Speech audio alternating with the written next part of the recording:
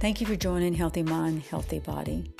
If you've been following Healthy Mind, Healthy Body for some time, you realize how important our thoughts are. What we think and speak is so important. Today, I'm going to start a special day. We're going to call it Meditation Monday. Thank you for joining me.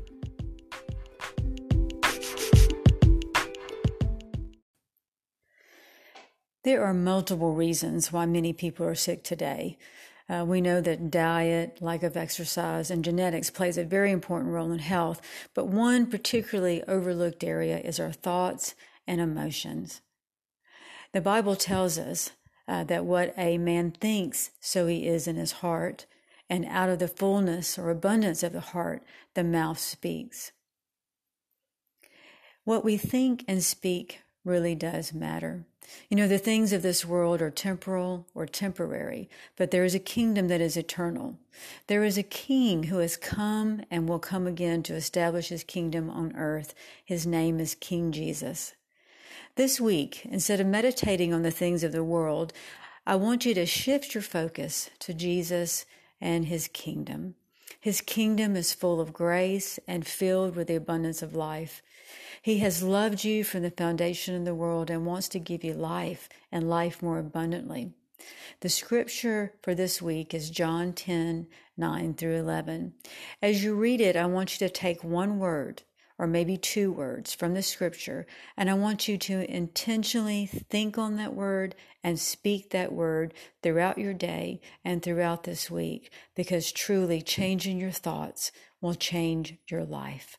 Here's the scripture, John 10, 9 through 11. I am the gateway. To enter through me is to experience life, freedom, and satisfaction.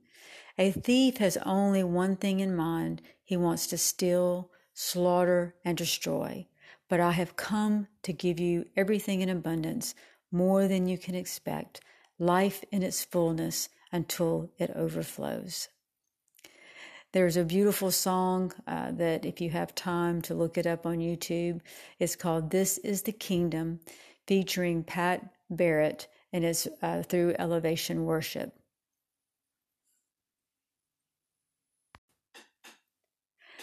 Thank you for joining Healthy Mind, Healthy Body. I want to tell you that you are so valuable. Thank you for listening today.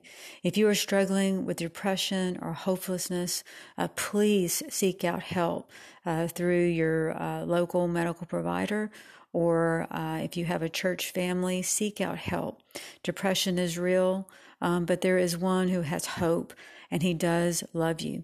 The devil comes to kill, steal, and destroy, and he wants you to think you're worthless or that life is hopeless, but it is not true. There is hope in Jesus, and there's a kingdom that will go on forever, and he loves you. He wants a relationship with you. He's not out to get you. He's not out to punish you. He's out to restore your life and to give you life more abundantly.